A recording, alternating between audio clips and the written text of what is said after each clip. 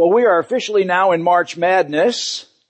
March Madness, or the Big Dance, as it is known, refers to the NCAA Men's Division I Basketball Championship.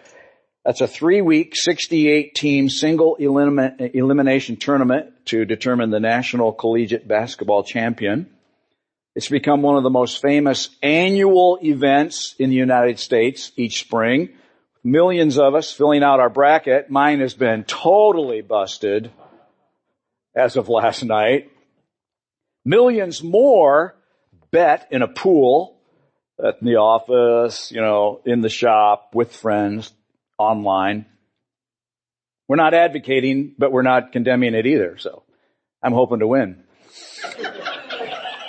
Don't stand much of a chance since, I was only 20 out of 32 on the first round, so. But today, as Tony indicated, we are in the home stretch of our church's second 40-day adventure, following the radical Jesus. We're looking at the Gospel of Mark today, chapters 11 and 12, where the backdrop and the timeline is the annual Jewish Passover, which is the most popular annual celebration in the nation of Israel.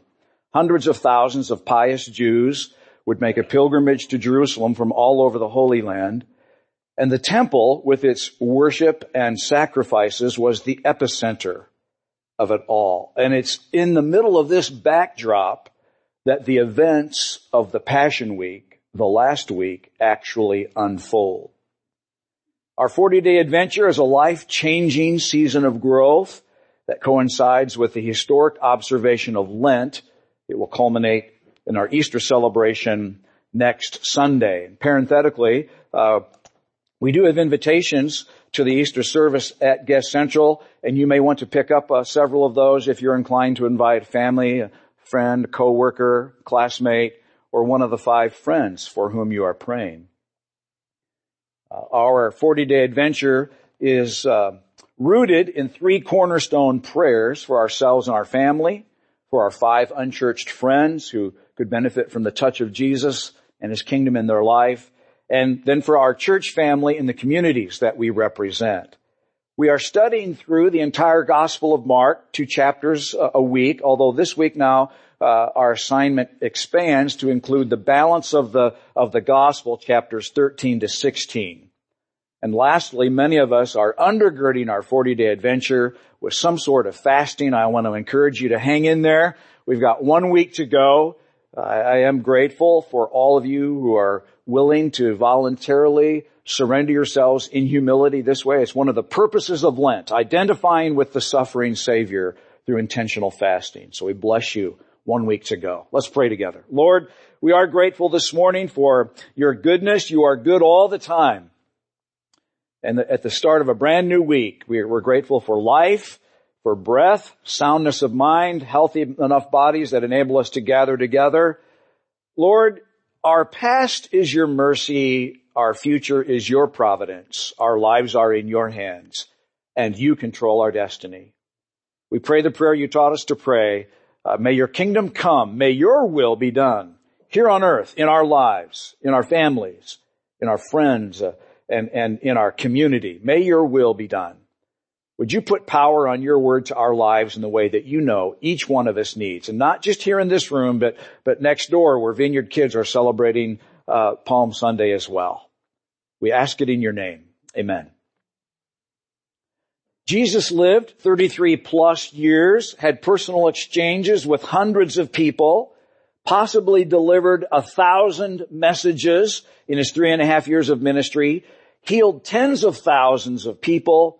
And yet when one reads the 4 gospel accounts of his life and ministry in general, and the book of Mark in particular, we're struck with the speed and the brevity of the collection of material.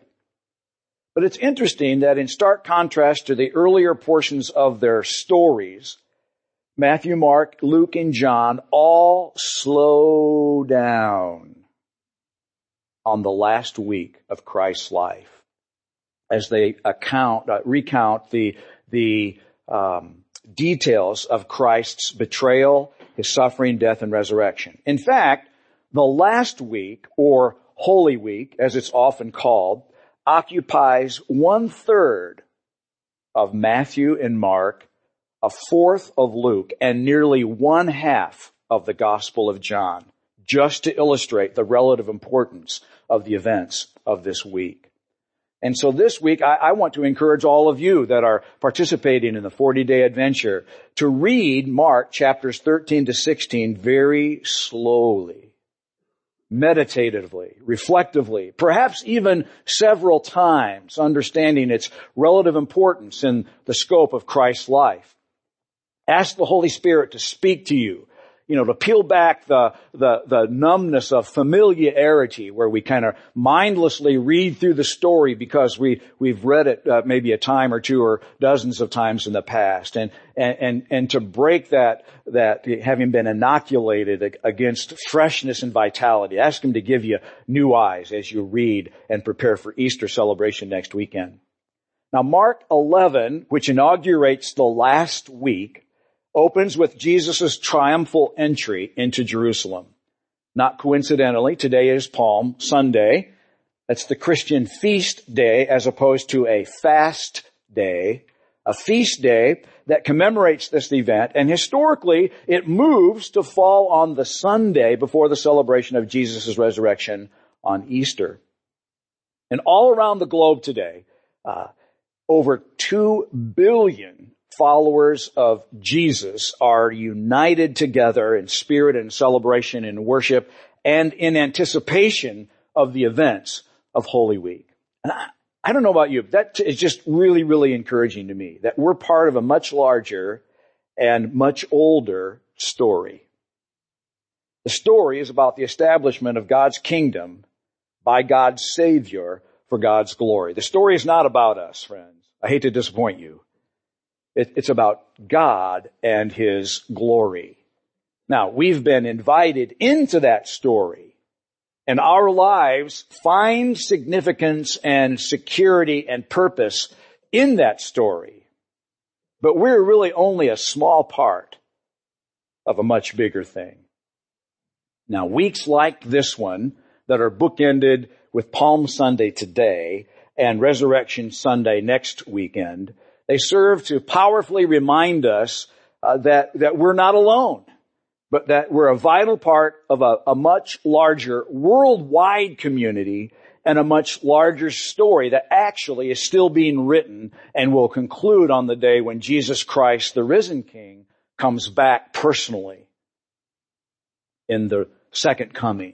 Now, I'm afraid at times, though, that we've been profoundly influenced by Western individualism in our reading and understanding and living of the Bible. We can kind of think of the Bible as a story that's really about our personal life improvement, that it's about a personal improvement project, with the individual, say, me, at the center, rather than a sustained and relentless work of God the Father, the Creator, in restoring everything to Himself, to set the world to right, both people and creation itself. It's not about you. It's not about me. It's about this story, this unfolding large story of the establishment of God's kingdom for His glory by His Savior, His Son. It's easy to forget that for the majority of history, the Bible has been read and processed and practiced in group settings. Most people beyond the Western world in the last 200 years never conceived of the Bible as being written personally to them, but rather to the group of which they were a part. It's a communal book.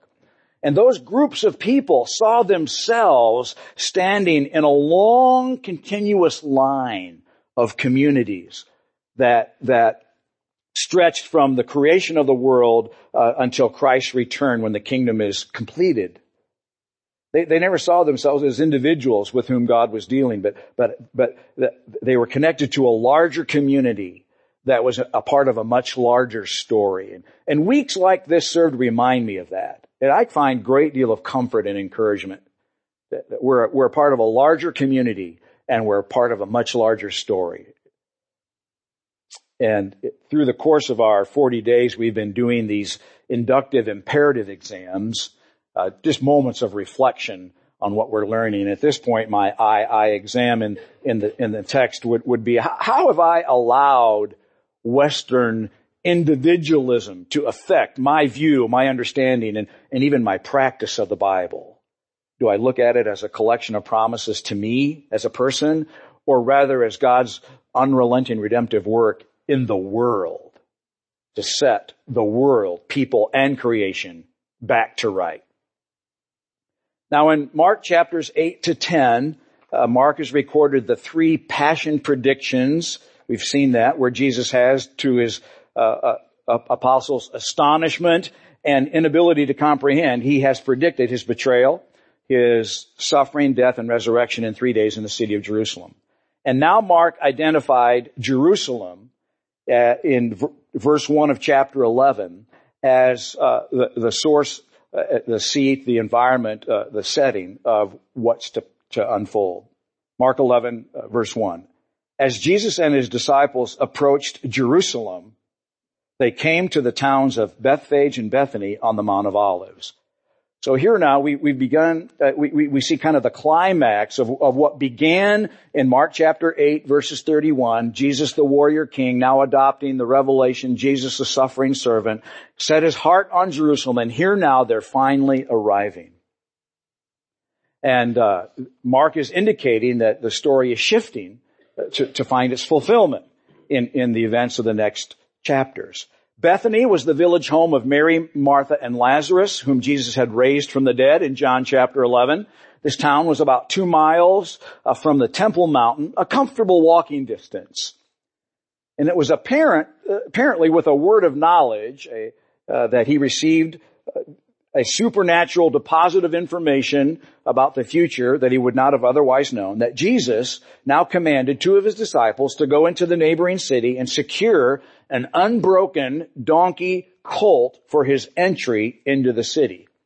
He gave them very specific instructions on what they were to say when the onlookers or the owners would challenge what they were doing. And sure enough, it happened just as Jesus predicted, and his words that were delivered by the 12 with a ring of authority,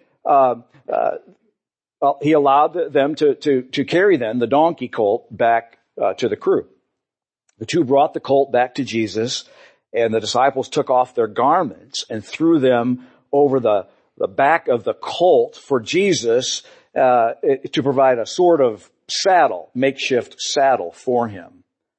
And because then in ancient Near East culture, it was customary to cover the path of someone worthy of the highest honor, we can read in Mark 11, the text continues, verse 8. Many in the crowd spread their garments on the road ahead of him, and others spread leafy branches that they had cut in the fields. Jesus was in the center of the procession, and the people all around him were shouting, "Praise God! Blessings on the one who comes in the name of the Lord. Blessings on the coming kingdom of our ancestor David. Praise God in the highest heaven." Now Matthew tells us that this moment, in this moment, Jesus came in fulfillment of one of the Old Testament prophets named Zechariah.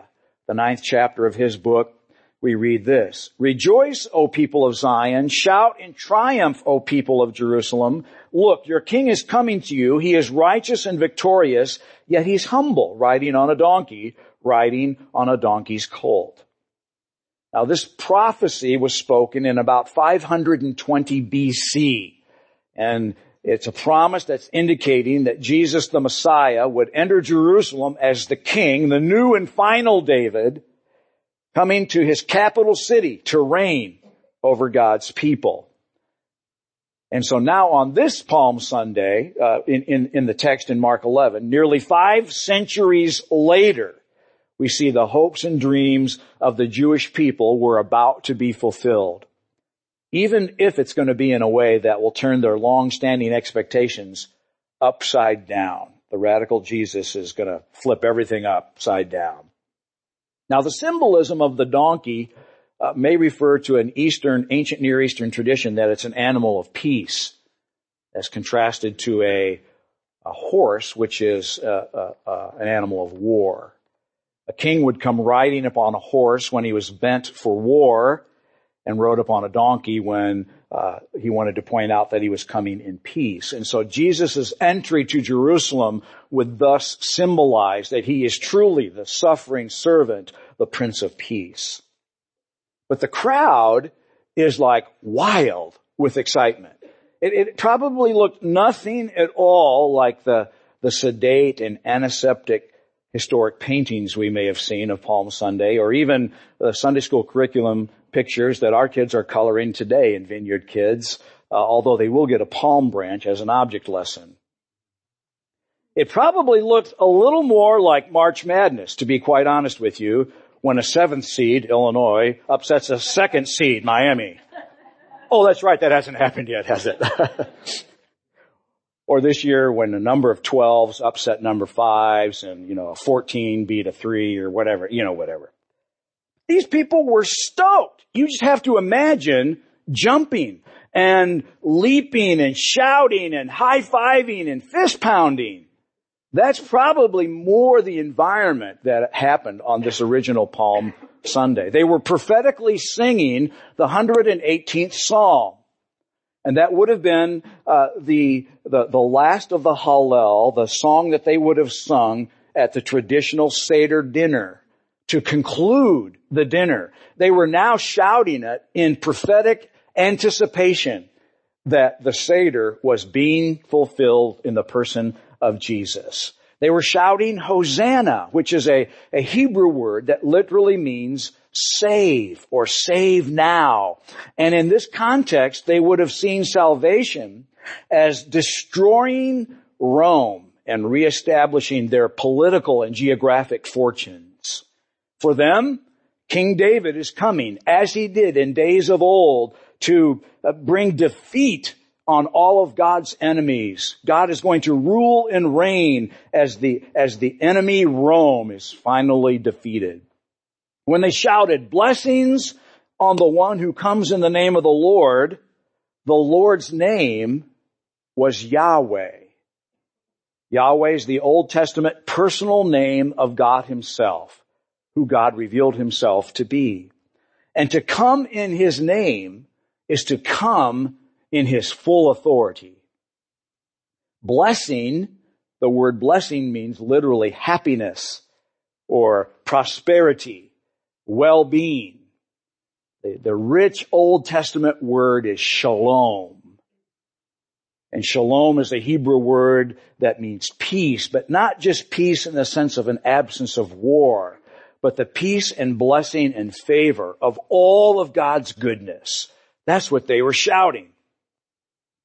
And when they exclaimed, "Blessings on the coming kingdom of our ancestor David," that audience would have had in mind God's promise to King David back from the Old Testament in 2 Samuel 7, where the prophet spoke and said, "You, David, your house and your kingdom will continue before me for all time, and your throne will be secure forever."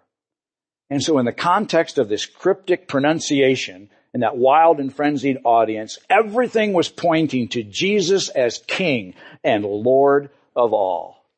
It was party on. In this moment, in this powerfully prophetic act, Jesus was being proclaimed as God's final definitive act of salvation and deliverance for the nation of Israel, God's people. Now, the audience believed that God's kingdom had finally come. Israel was being reclaimed for her rightful place. All of God's enemies were to be immediately defeated. Rome was to be finally vanquished. And Jesus would usher in the time of God's promised restoration, the time that's hinted at from all creation past.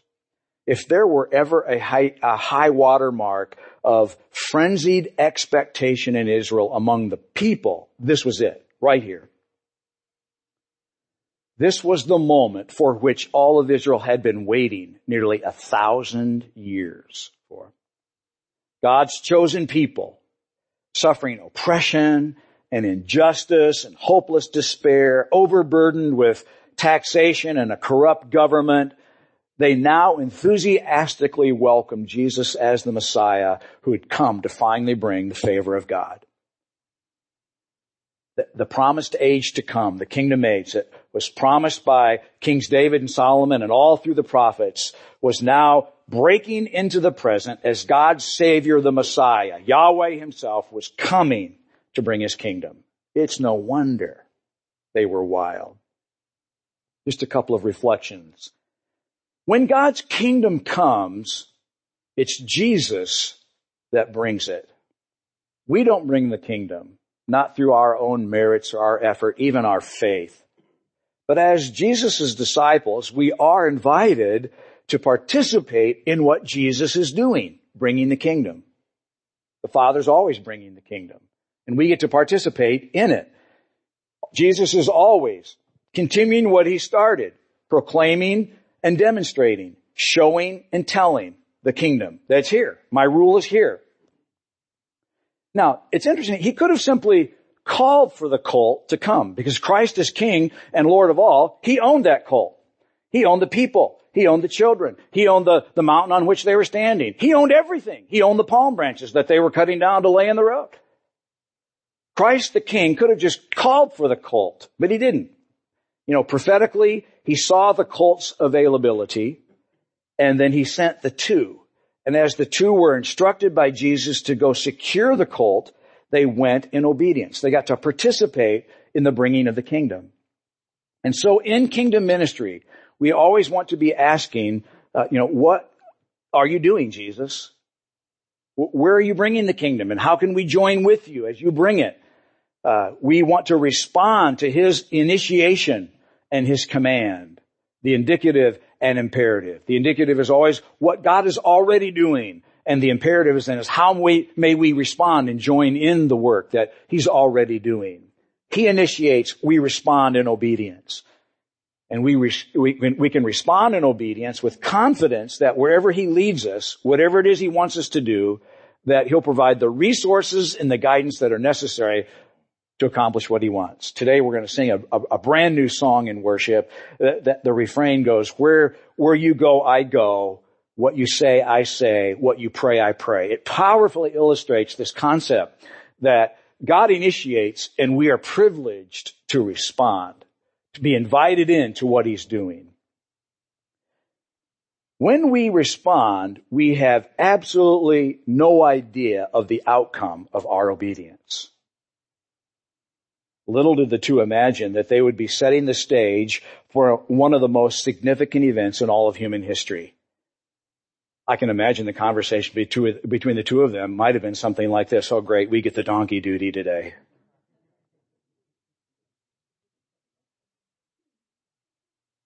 But when Jesus, the radical Jesus, calls us to obey, our responsibility, our privilege is to step into what he's already doing.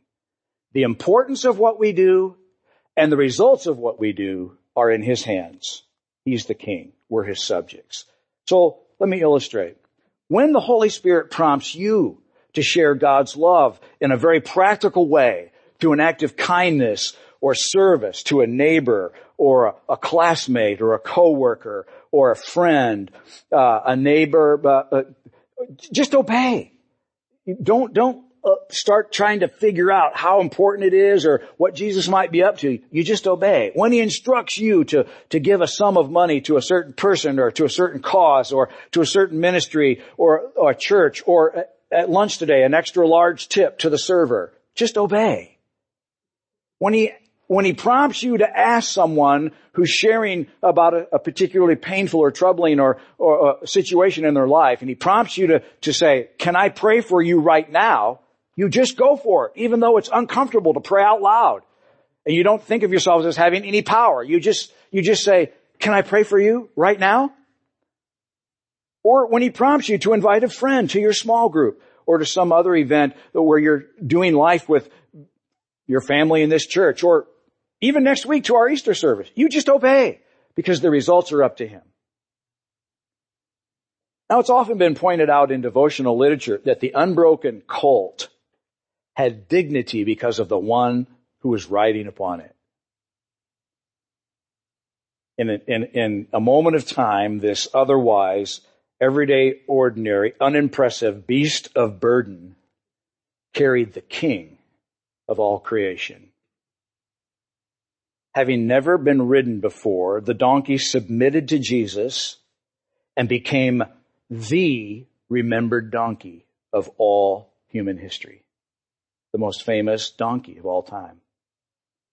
So the beast is a parable for us as well. When Jesus asks us to do something, to go somewhere, to speak something, to carry something, just surrender our present level of understanding and simply, humbly obey. Powerful illustration. Know that our dignity, like the donkeys, will come because we carry the name of the King of Kings and Lord of Lords in our lives to those that we are called to serve. We are His sons and His daughters. We carry His presence into the world, and in many ways, there is no greater source of significance in the world than that. We carry God's presence where we go on assignment. My I exam at this point would be, what is my present level of understanding of God's calling on my life? What He's asked me to do? What is the scope of the work that God's ordained for me? And do I have a sense of carrying His presence into the three worlds in which I live, my work and where I live and the people with whom I do life? Am I carrying His presence, a sense of carrying His presence with dignity and significance in the worlds where He's called me? Well, Jesus went straight to the temple. And again, this is more than a casual act. Everything in the last week of Christ's life has a prophetic overtone. And so I want to encourage you as you read and reflect upon the text this week, read and understand and interpret all the events of the last week, chapters 11 to 16, through this grid of a prophetic overtone, rather than just an odd assortment of rather random occurrences or even personalized promises to you. That's Western individualism. Think about the larger prophetic picture that's unfolding in this case. Now, it's significant that the temple is at the center of all of Jewish life. It is here that the very presence of God is said to have dwelt in the Holy of Holies. Heaven and earth met in the temple. God descended and convened with humans in the temple. And the presence of God, it referred to in the Old Testament as the glory of God or the Shekinah glory of God, came when Solomon first dedicated the temple. We can read the powerful story in the book of 1 Kings in chapter 8, verse 11 says, the priests could not continue their service because of the cloud. The glorious presence of the Lord filled that temple. Now, sadly, that glory had long departed as Jerusalem had fallen captive to the Babylonians. And Ezekiel the prophet tells us in the 10th chapter of his letter that the glory of the Lord moved from the door of the temple.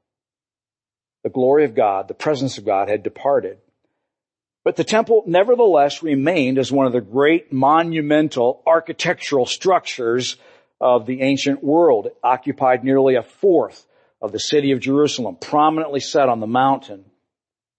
And all of Israel was waiting for the glory of the Lord to come back to the temple.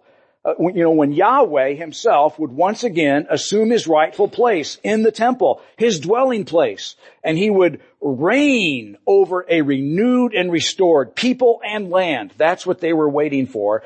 And on Palm Sunday, that day, Israel thought, this is that day. Yahweh, the King, is coming to occupy His temple once again. But it's interesting that instead of doing anything, Mark says that, we read in verse 11,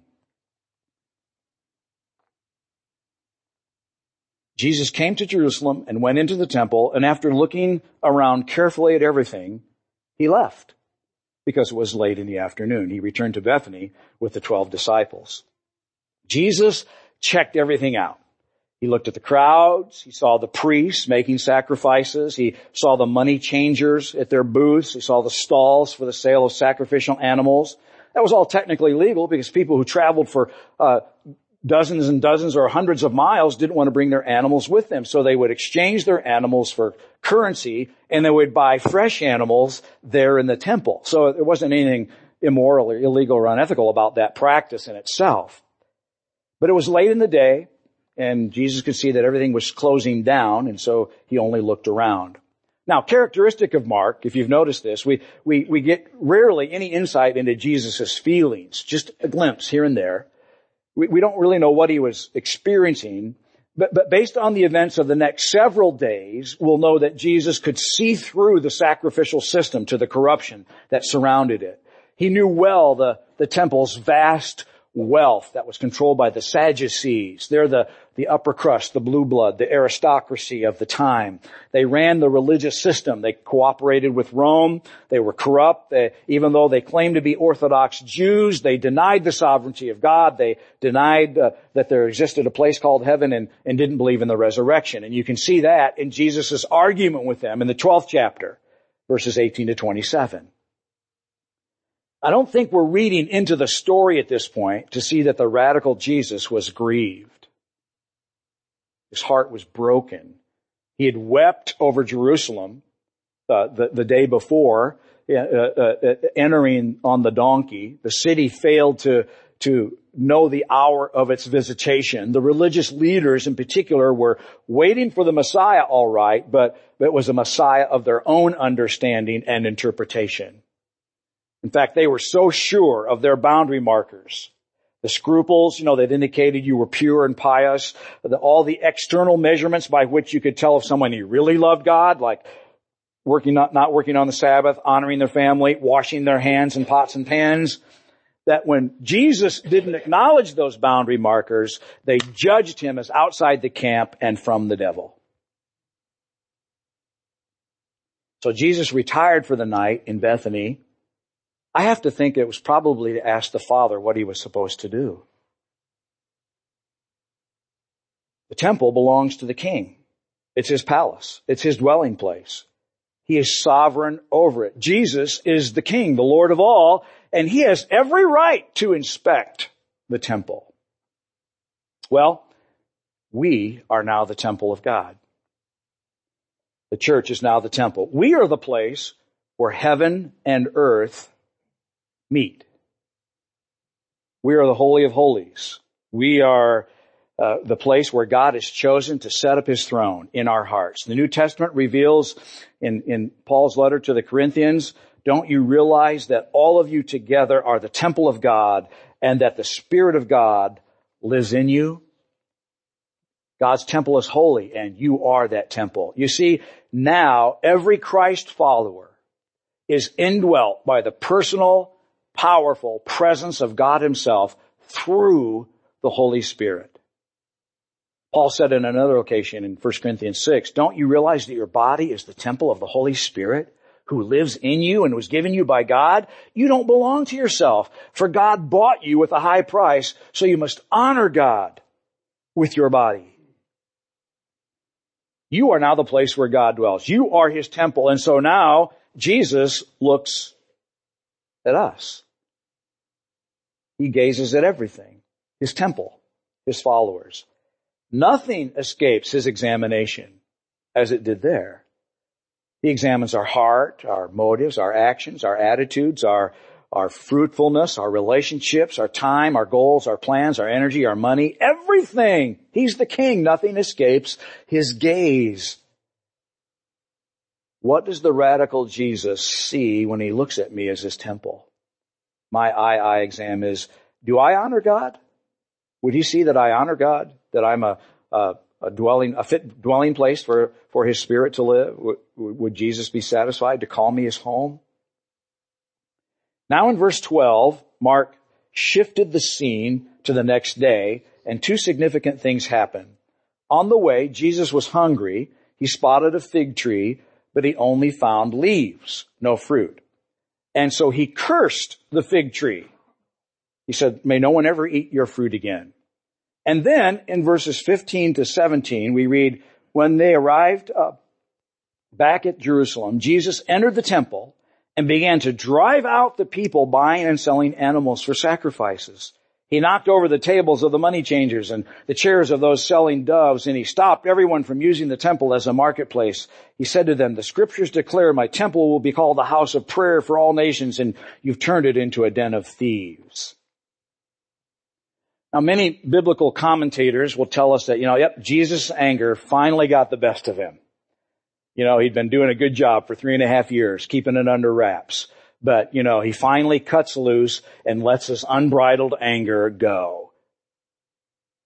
I think in saying that, we actually kind of miss the point. In both cases, cursing of the fig tree and the cleansing of the temple, the actions are prophetic.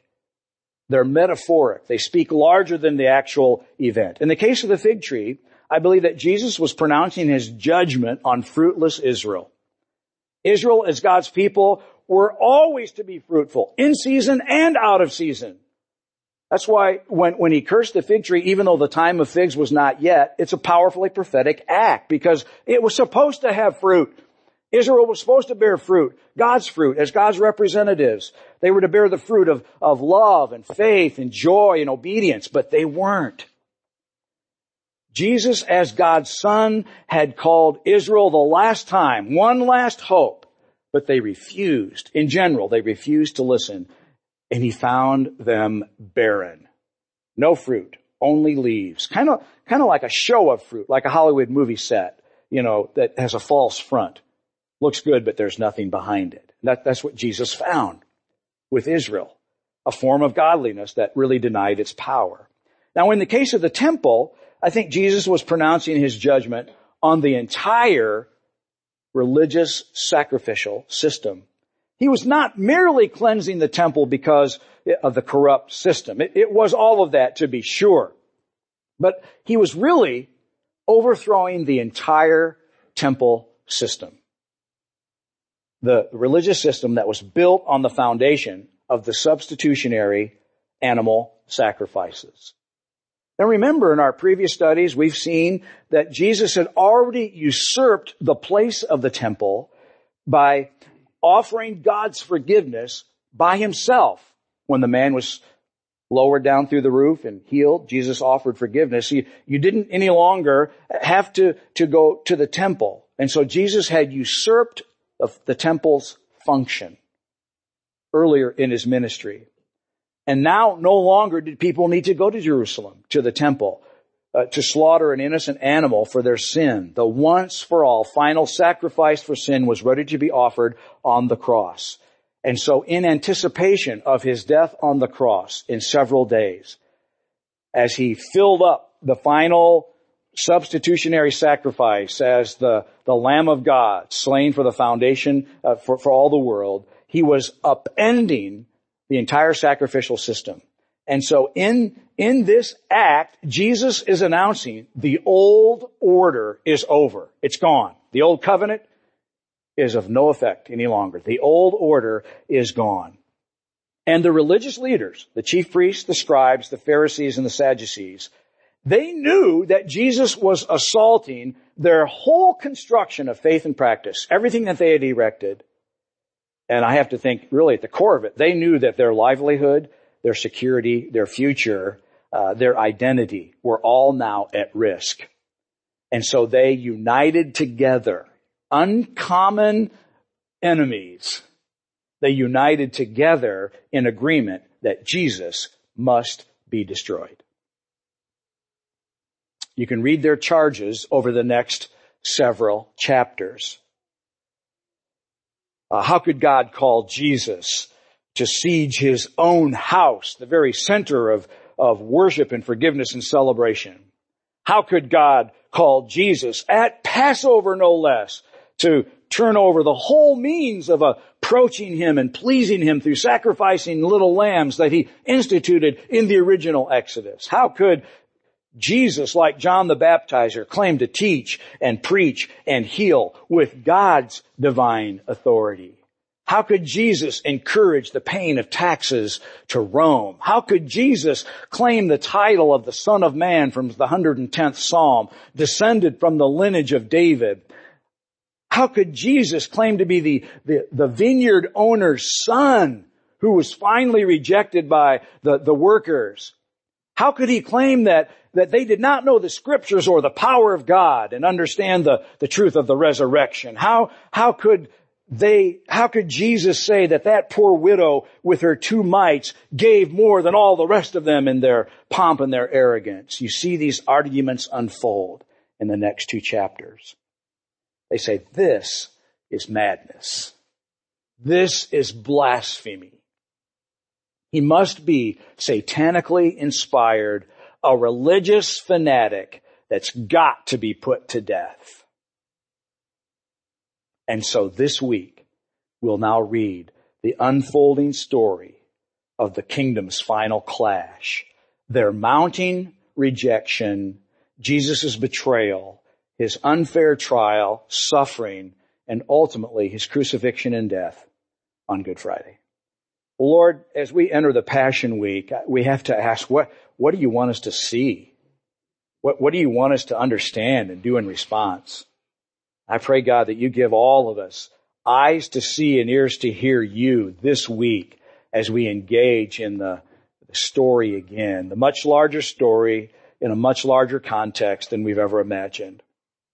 May we, with grace and humility, experience what you want us to experience this Easter week.